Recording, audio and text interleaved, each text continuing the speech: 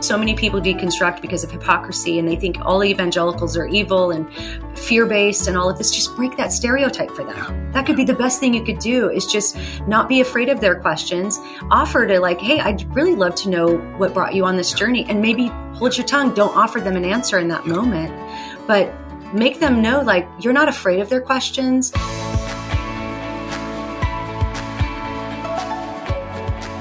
Hello and welcome to Candid, where we never settle for less than the truth. I'm your host, Jonathan Youssef. Each week we'll tackle tough issues, answer your hard questions, and take a candid look at the Christian faith. If you've been enjoying the podcast, would you take a minute and log onto your favorite podcast platform, rate us, and leave us a review? It would be a tremendous help, and it allows others to find us more easily. Leave us a review, and perhaps next episode, we will mention you on the show. Today, I welcome Alisa Childers back to Candid. She's no stranger to candid conversations, and we were blessed to have some more time with her this week during her visit to the Church of the Apostles to teach at our women's retreat. Last time Alisa was with us, we took a deep look into the deconstruction movement. Alisa expounded on her mission to help make Christians aware of the warning signs of attacks on true Christian faith from progressive Christianity. If you missed our first episode with her, I encourage you to go back and listen to episode 84 of Candid Conversations. In today's episode of Candid, we talked about some difficult topics currently being discussed in Christian circles, including some key lies embraced by our culture. Together, we unpack why it is important for Christians to challenge thoughts like, God just wants me to be happy, or I am enough, instead of embracing them. We also discuss feminism from a biblical perspective and revisit a couple of thoughts on progressive Christianity. It's a great conversation that will encourage and equip you as a believer. Now, on to our candid conversation. Well, my guest, once again, welcome back, Alisa Childers. Thank you so much for being with us. I've caught you in between breaks as you're speaking at our women's conference here at Church of the Apostles. So just in kind of catching some of the tail end of your talk to the women upstairs, this concept of the cultural lies that are existing, that are around us, what have you found in doing research? Is this for a book, or you have already written this, or this? So I have a book coming out in the fall called Live Your Truth and Other Lies. Yeah.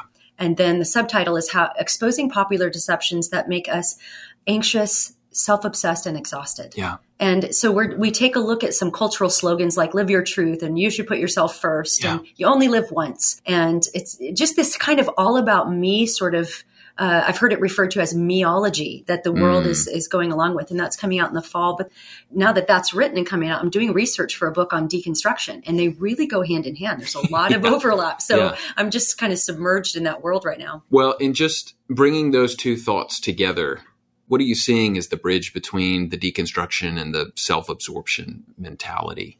I think there's a very strong connection. And I think what the connection is that for Christians, the Bible is our authority. Yeah. But for the deconstruction movement and this whole concept of live your truth and all of these sort of self-centered type of slogans that we hear, the authority is the self. And I've been thinking about this. I don't make cartoons. You know how people make little handwritten cartoons, but I thought of one that I thought would be a really appropriate way to parse this out is so many people will say, well, I don't want to put God in a box.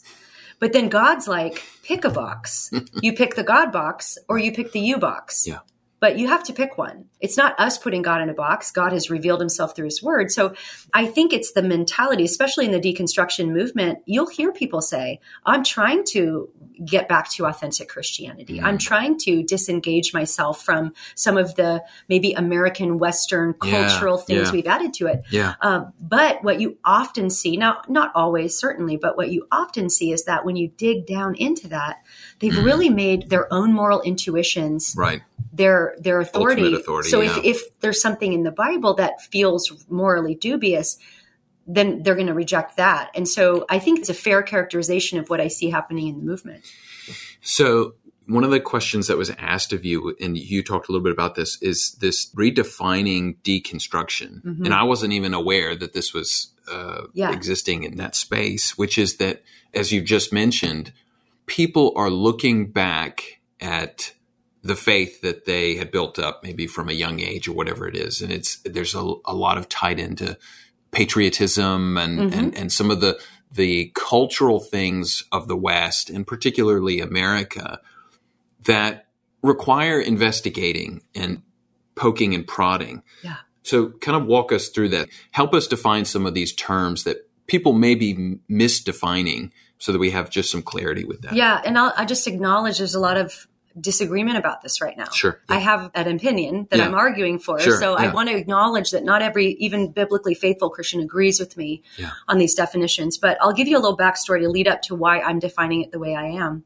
Part of my story is that I went through deconstruction over 10 years ago. There was no deconstruction movement at the time.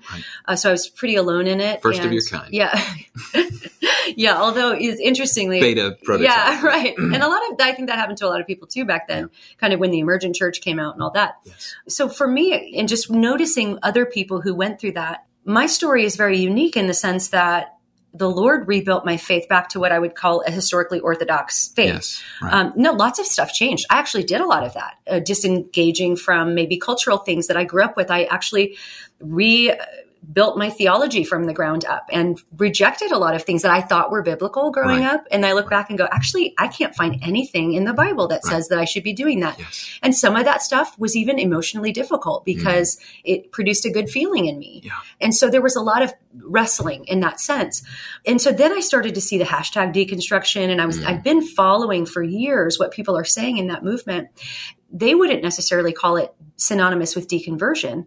But in my view, that's what most of the time happens is even if they're still identifying as Christian, they've rejected some core doctrines of the faith. This is why I wrote my book about progressive Christianity. Yeah. So just recently, I'm starting to see even, biblically faithful evangelical leaders start to refer to deconstruction as a positive thing. We should deconstruct. We should all deconstruct our faith. And I certainly don't think someone's a heretic for saying that. I think there's a battle over this word right now. Yeah. I don't think we should co-opt it and turn it into something like Reformation, where we take like what You're in my rebuilding, what you believe. Reforming. Yeah. We have words for that. Deconstruction, the word really can be traced back to postmodern philosophers like Jacques Derrida and Foucault, who really were based on relativism. Derrida didn't believe that words could be pinned down to singular meanings. And so the author's intent had no more authority than the hearer's interpretation. Right. And so certainly many people in the deconstruction movement aren't reading Derrida, but they're using his playbook. Sure. They're redefining so many things about Christianity. And it's all because of this relativism that's sort of bubbling up underneath it. So what I'm arguing is let's save the word deconstruction for that and not try to turn it into something that Christians would consider to be a healthy process of reforming or something like that. And the main reason for that is because, first of all, I don't think it's the right word to use for that. But also my concern is that if you search the word deconstruction or you think, I want to deconstruct, there is a whole community of people waiting that are actively trying to tear down the Christian faith. And they're proselytizing, right? They are so evangelistic. They will say they're not, but they are. They have entire platforms dedicated to it. There are therapy sites where you can go be deconstructed. I went to a conference where I paid good money to be deconstructed just for research purposes. And it was essentially Buddhism, what they were teaching. Right. So I just think that we need to think about our words. And I'm arguing that we just leave that with Derrida and the deconstruction, the postmodern connotations, and use different words to describe what we would think is a healthy process. In your conversations with people who are going through this process, are you seeing that was sort of this first step for them, as in terms of, I'm questioning those foundations, not even the biblical foundations, but just the cultural foundations. And then it's sort of opening Pandora's box. I mean, merely from a misdefinition of a word, they're kind of open themselves. I mean, this is, you talked about this upstairs. It's the bane of Google, right? Yeah. The search engine that can lead someone down a really unhelpful rabbit trail. Yeah. So I would say it like this. You will hear a lot of Christians say, I'm just deconstructing the cultural stuff. I'm keeping authentic Christianity. And I think that's great. That's a noble goal. I wouldn't use the word deconstruction for that. And here's why. Because in many, and I've had even online in comments trying to get to the bottom of this with people who are saying things like that. For example, I interacted with I think he's probably a progressive Christian, but everything he was saying sounded right. It was like, oh, we're just providing this community for people to deconstruct, and we love the Bible. And so I just tried to ask a few clarifying questions. And what was very interesting is about 3 or 4 questions in, he is saying, this doesn't feel safe anymore, the questions you're asking. And that really puzzled me, because I'm thinking, how can some questions feel unsafe? And I'm asking, do you believe the Bible is authoritative? And he's kind of said, yeah, it is. It's authoritative for me. And we love the Bible, but I wouldn't use the word inerrancy because that's a modern term. I prefer the biblical language. And that all sounds great, right? I mean, a Bible believing Christian will be like, oh yeah, I'm going to follow this guy. That sounds good. Like that's right. Right. But then when I ask, and then when I ask more questions, I couldn't get him to say that the Bible is the standard for objective truth for Christians. Right. It might be authoritative for him, but he's not going to tell somebody else. And that's what's waiting for people, even with using that language, because that's what he was saying. I'm just engaging the cultural stuff or this or that. But part of what happens is, for someone who might be naively using the word, what they might not realize is that when many people are using that word and they even frame it like that, they're identifying authentic Christianity not based on what the Bible says. In fact, this guy did say this. He said, and this is what I see so often in that movement, is maybe the beliefs that you have about what you even think the gospel is are those cultural beliefs. And that's the concern, because they're not just talking about, maybe how they were raised to think about women in leadership or the age of the earth even, or something like that. They're talking about core. They're talking about core issues. Like, if we are going to affirm the atoning work of Jesus as a sacrificial offering on the cross, is that maybe something that is a product of white supremacy that came about to try to oppress and control a certain group of people with this fear of judgment? Right. Yeah. From a very minority Jewish world. Yeah. You and I know that logically will fall on its face. I mean, propitiation is not a white supremacist term that exists. Let me come back to this. So, in thinking about the person who is going through this process, I'm just trying to think, and maybe we're going too far down this track, but I'm thinking like the motivation. Is this sort of dissatisfaction with their life, or dissatisfaction with who God has become in their view? Is it a lack of proper information about who God is? I mean, I've noticed in some of my interviews, we talked about there's sort of this lack of proper doctrine of God being taught in a lot of churches. And then people are left to their own devices in some sense. And this is a logical concluding path for many of them. So I guess, I mean, just getting to the core in your conversations with people, like the core motivation for entering into these. There are a few ingredients that seem, in fact, I've started to make a list of what's all in common. And I haven't talked to a ton of people yet. I'm starting to really get into that world. I've listened to a lot of deconstruction stories. So I have a lot of analysis based on that, but actual personal conversations with a back and forth. I'm starting to make lists based on that and the research I've done prior. And there seemed to be a list of about 4 or 5 things that all of the deconstruction stories have in common. And the ingredients would be lack of doctrine. There seems to be no awareness of why something might be considered to be a primary doctrine. Right. It's really sort of everything's on the same level. And so what happens is a group of kids that maybe grew up in a lot of churches that aren't teaching through the Bible. So they got a little Jesus stories sprinkled into their Sunday school classes. With a lot of moralism. That's right.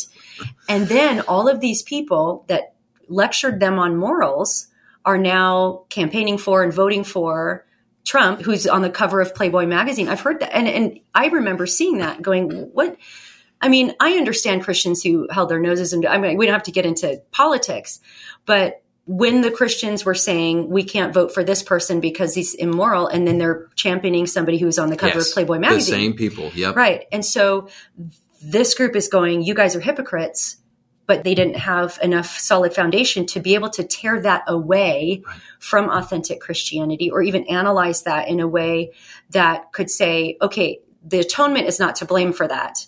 Maybe, we can have the discussion about the level of hypocrisy or whatever that might have been that brought that together. Yeah. But in trying to disentangle that even, it's been, okay, well, then I don't believe in hell anymore. And hell's a huge one. Yes. That's another huge ingredient.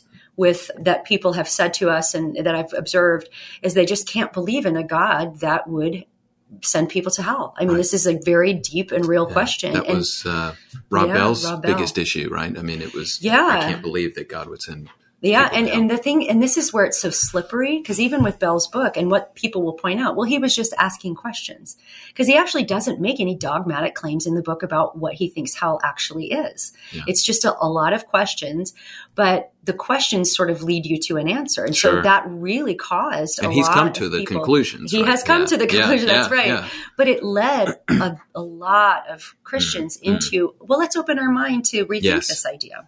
Okay, let's stick with that line. Questions are extremely important. You talked about raising your teenage daughter, and this comes back to the whole Google mentality, right? That your kids, when at some point, will have access to all of this information.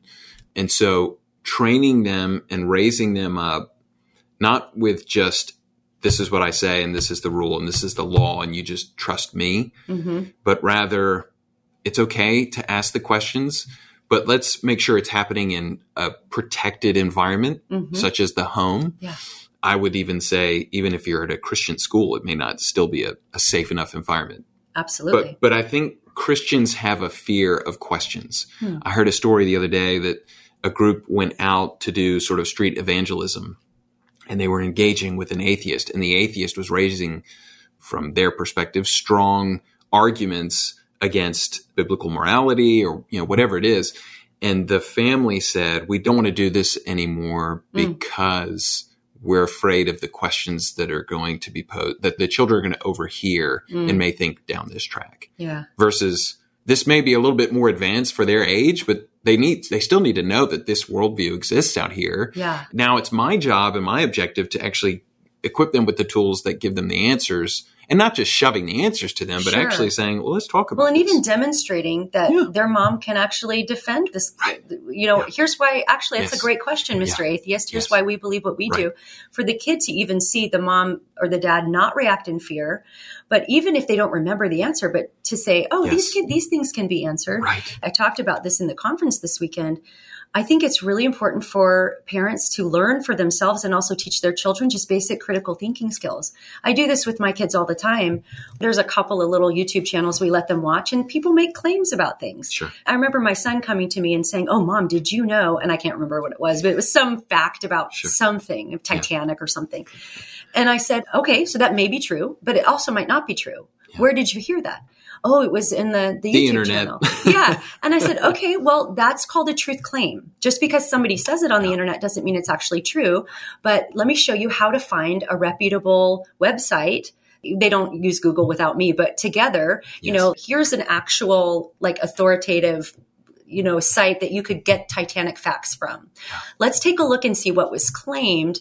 And, it turns out the claim was true. Okay, well, great. So now we know, but we don't just accept it because your favorite YouTuber said it. We have to double check this, or let's get an encyclopedia or a history book. Right. Even if it's not in the context of the Bible, just to teach them, you can't just take at face value anymore. I mean, in apologetics, it's frustrating to me how many talking points keep getting repeated. And I'll be honest, even in the apologetics world and from the atheist world about Christianity. Yeah. It's like, I'll look at some atheist points and be like, this has been debunked so many times, but y'all just keep saying it so people believe it. And sometimes we that's do successful. It too. Yeah, we do it too. For many years, apologists would say, if we lost every New Testament, we could reconstruct the original all but 11 verses from the early church fathers.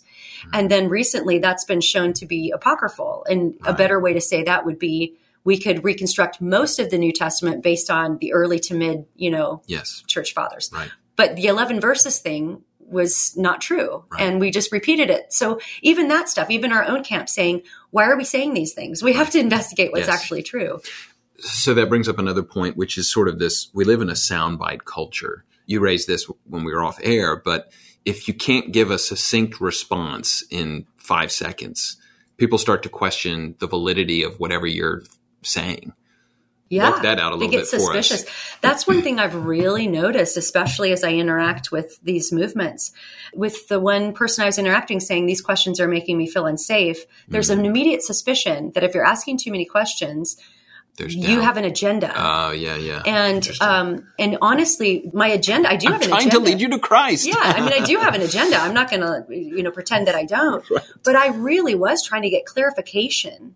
What are you, if you're somebody that's leading a group of Christians through deconstruction, I'm really curious what you think about the Bible. Yeah. Because are you going to tell someone else the Bible is the authority for them, or is it just for you and you just let everybody make your decision? Right. And so it's very interesting how it all works. And I've noticed this too, especially with young people who are used to a 10-second answer or a meme. It's memeology right now. That's everything.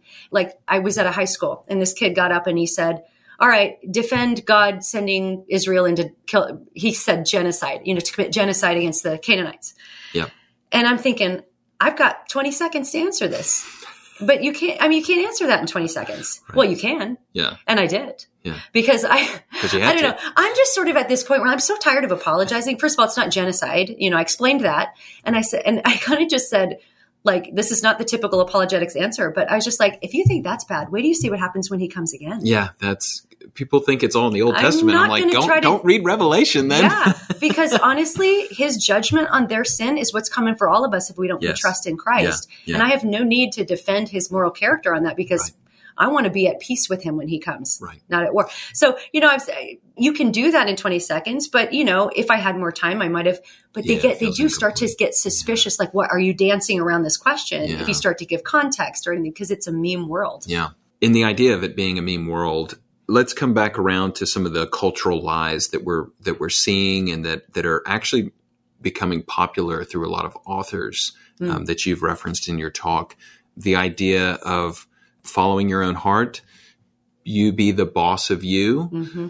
Talk us through some of what you're seeing fall out from that mentality from a Christian a so-called Christian perspective. Yeah, I would say probably all of that is just built on this cultural idea that humans are basically good. Right.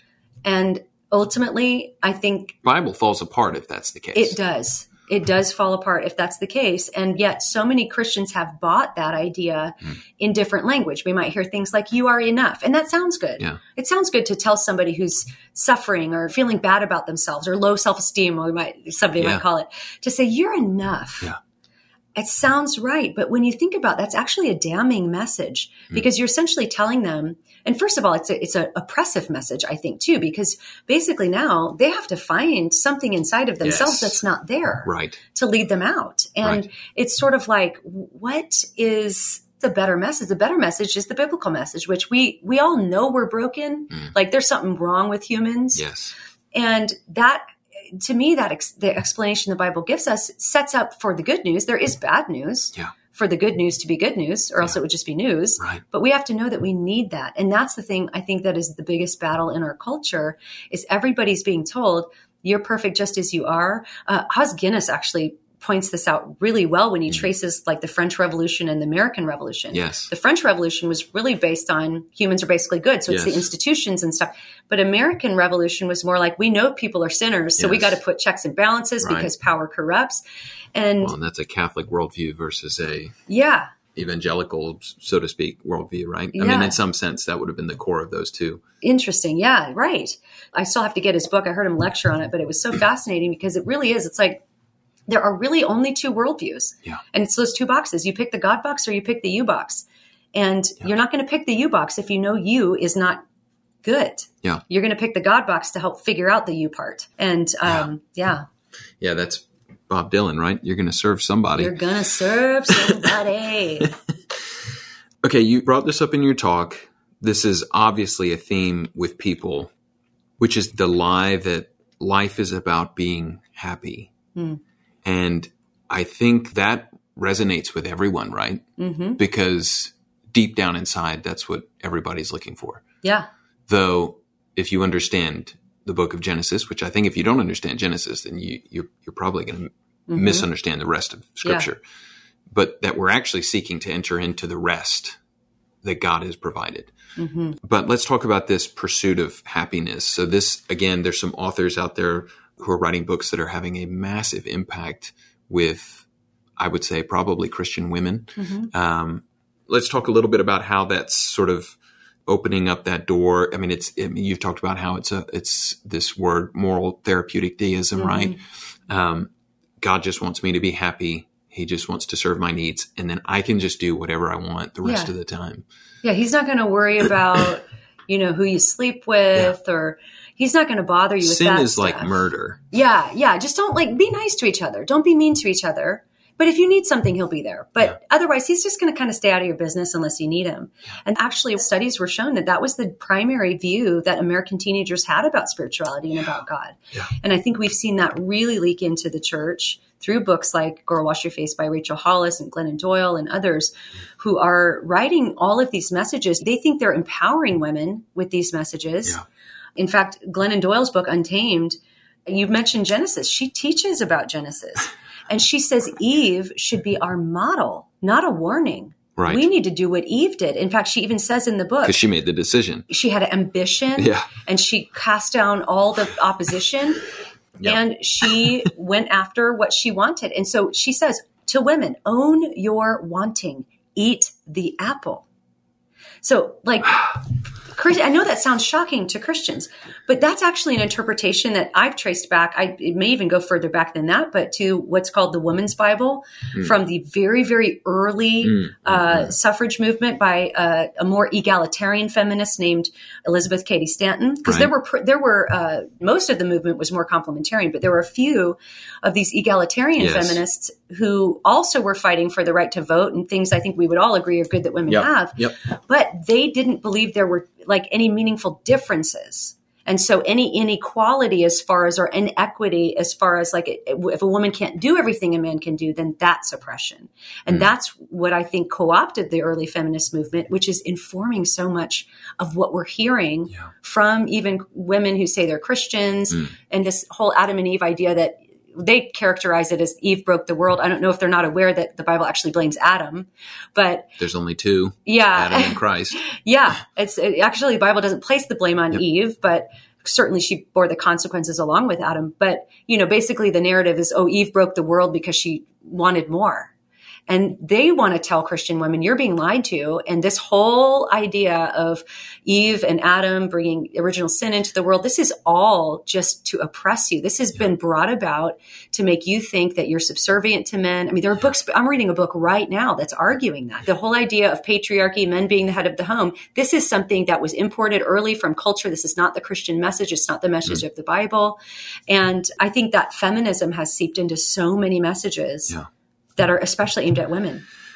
Which is ironic because the point of Satan, I think, going to Eve was to create disunity and not allowing Adam to make the decision as the federal head of the family. Yes. And yet the argument's now been flipped on its head in the opposite direction. And I'll just say it. I'm a woman, so I can say this probably. People still probably get mad at me. But I think there are differences between men and women. And I think women are, in general, more deceivable. But I think that's because we have a certain strength that we're naturally hardwired toward motherhood, toward being more emotionally in tune with another human being. We have a higher, I think in many cases, emotional intelligence. All of that is good. And that's a strength God gave us for the purpose of motherhood. But I think also it makes us more trusting. And that can be a weakness. And I think this is the same with men. There are strengths that can turn into weaknesses really easily. I don't see those as, it's not fair. I'm glad that God wired me this way, that I have that sort of instinct. But, them's fighting words these days. Well, and I don't know if I want to take this track because it might lead us down a completely different thing. But we talked about the emergent church earlier.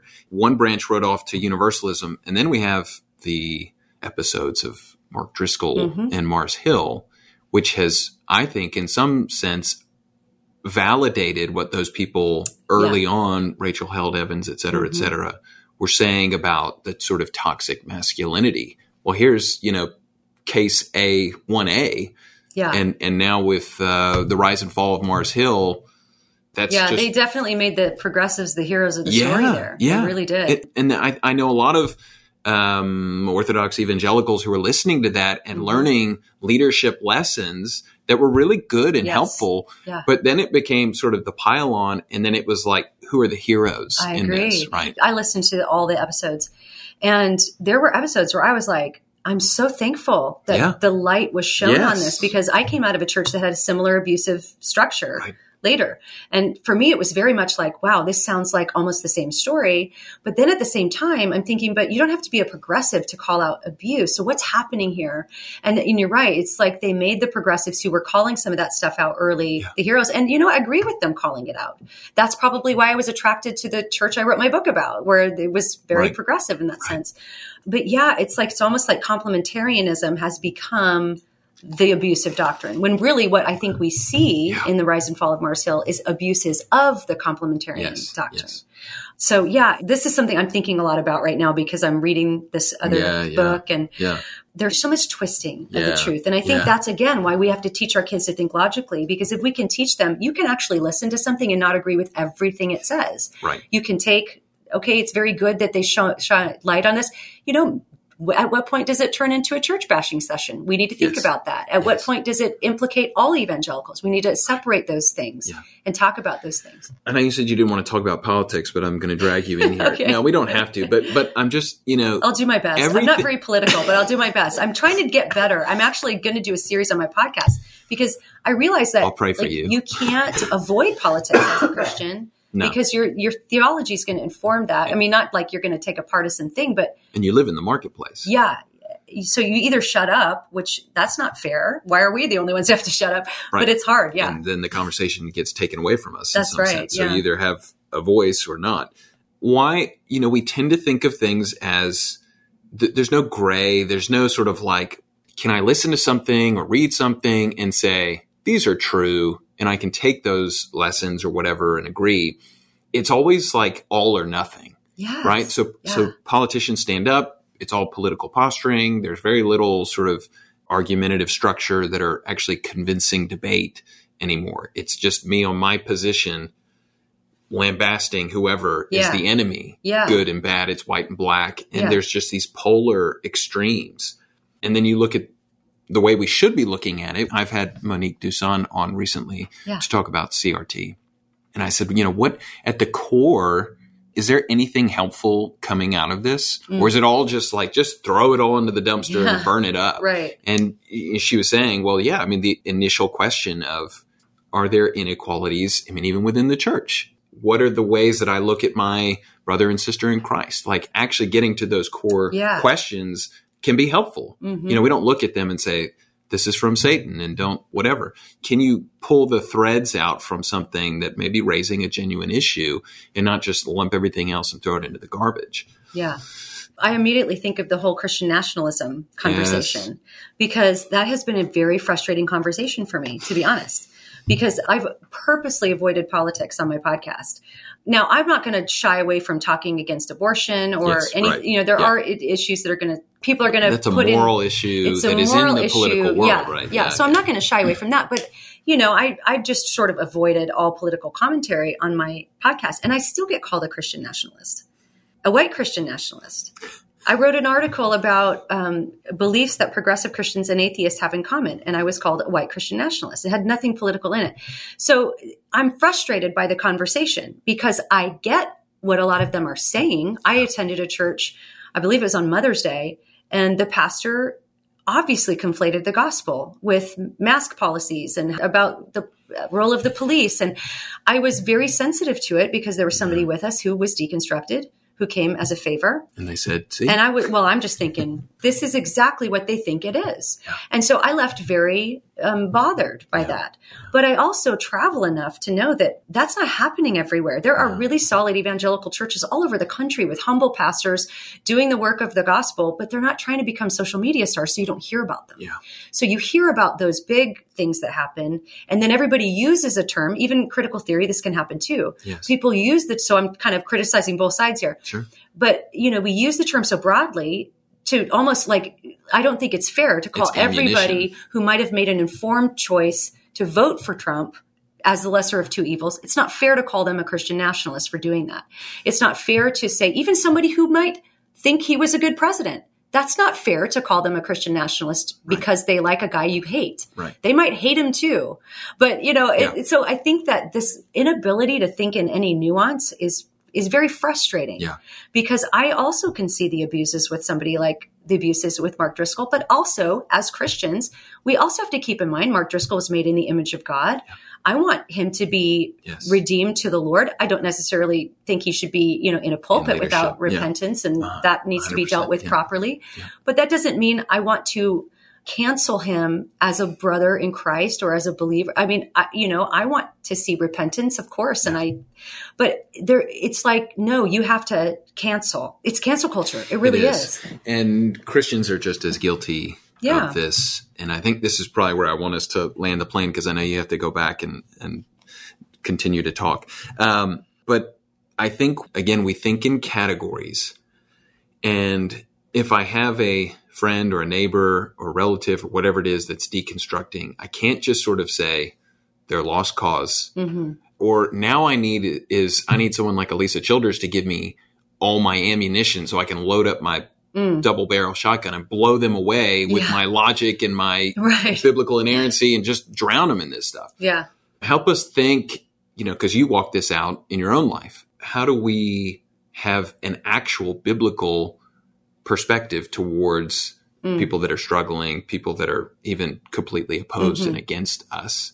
How do we think clearly about them and not just sort of Yes, that's such a good. I'm so glad you asked that question, because we talked about this before we went on the air. So much of my time is sort of sending up the warning flags, like, wake up, church, this is happening.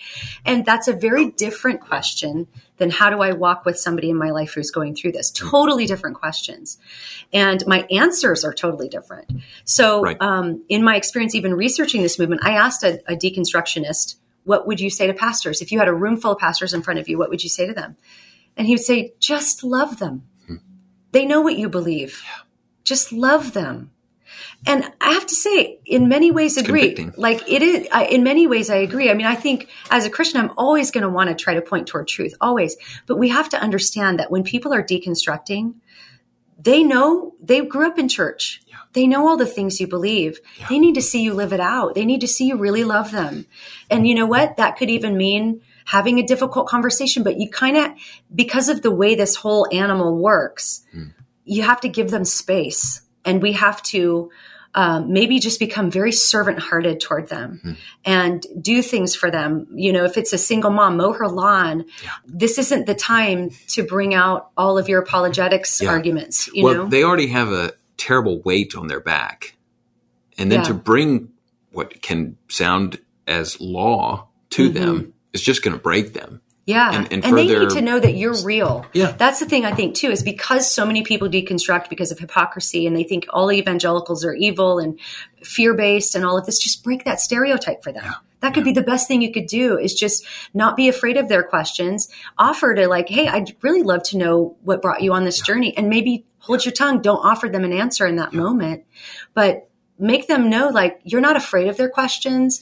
You love them, can I walk your dog, or whatever it might be. Yeah.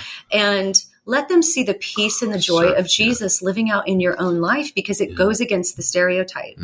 Even thinking about the way Jesus, how gentle he was with Peter after his denial. I mean, Peter's probably catatonic. He doesn't know what to do, Right.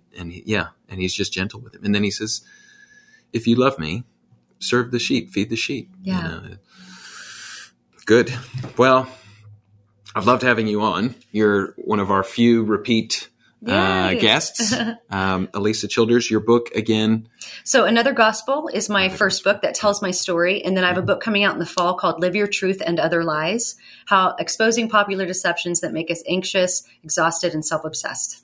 Well, and hopefully this episode will come out before the fall, but even still, maybe there's a pre-order page we can help direct links to. Yeah, be looking on Amazon. It'll be up soon. Yeah, great. Alisa Childers, thank you so much for being on Candid Conversations. Thank you. Candid is a podcast from Leading the Way with Dr. Michael Youssef. Don't forget to connect with our social media pages on Instagram, Twitter, and Facebook. And subscribe to Candid Conversations on your favorite podcast platform so that you never miss an episode.